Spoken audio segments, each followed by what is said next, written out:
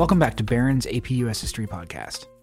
In this episode, we'll explore the period 1754 to 1800, the crisis of empire, revolution, and a new nation, when the American colonies broke away from Great Britain, establishing a new nation and a new government.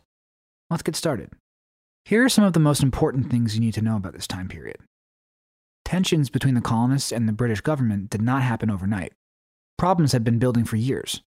Enlightenment ideas about government influenced the Patriots in their fight for independence, and led to the creation of the Declaration of Independence. The American Revolution was fought from 1775 to 1783. The Americans emerged victorious, thanks in part to aid from France and Spain.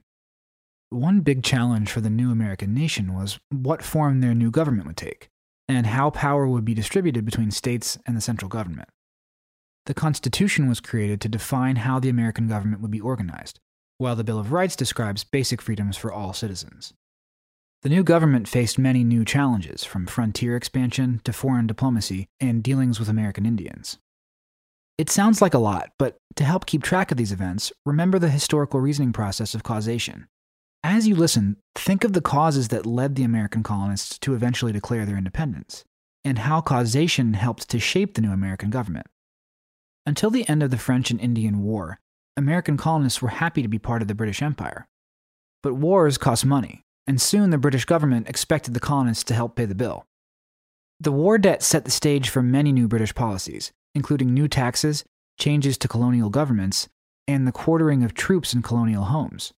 Many colonists believed they were being unfairly treated by the British government. Can you think of 2 or 3 examples of how the colonists fought back against the British before the American Revolution began?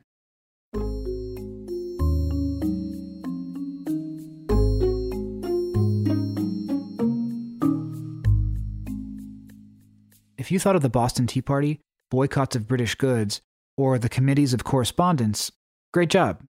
But that's not all. American colonial leaders formed a Continental Congress and sent formal petitions of protest to the British government. Many colonists debated breaking away from Britain. Their thinking was guided by the Enlightenment debates over the proper form of government, especially the writings of John Locke and later Thomas Paine. Can you identify the 3 basic rights according to John Locke?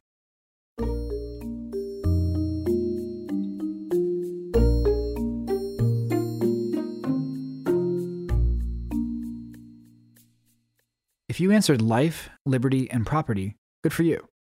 All 3 of those ideas are included in the Declaration of Independence. When war broke out in 1775, Americans found themselves fighting against the greatest army in the world. But the Americans had some advantages. For one, they were fighting at home. They also had excellent military leaders. And with help from foreign allies, France and Spain, the Americans won the war in 1783. Winning the war was only the beginning, though. The establishment of a new government was no easy task. American leaders debated over the form the new government should take. The first government was formed around the Articles of Confederation, allowing the states more power than the central government. But in the aftermath of Shays' Rebellion in 1786, government leaders realized that the central government was too weak. So in 1787, the Constitutional Convention met in Philadelphia. That's where American leaders decided against reworking the Articles of Confederation and instead drew up a new document, the Constitution of the United States. The Constitution outlines the framework for government, how it's organized, and how the people choose their leaders. It also specifies the powers of the states and the powers of the federal government.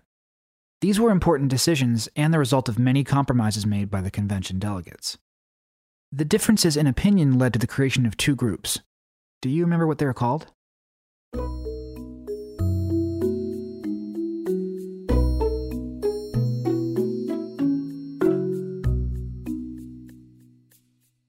Did you come up with the Federalists and the Anti-Federalists? Nice job.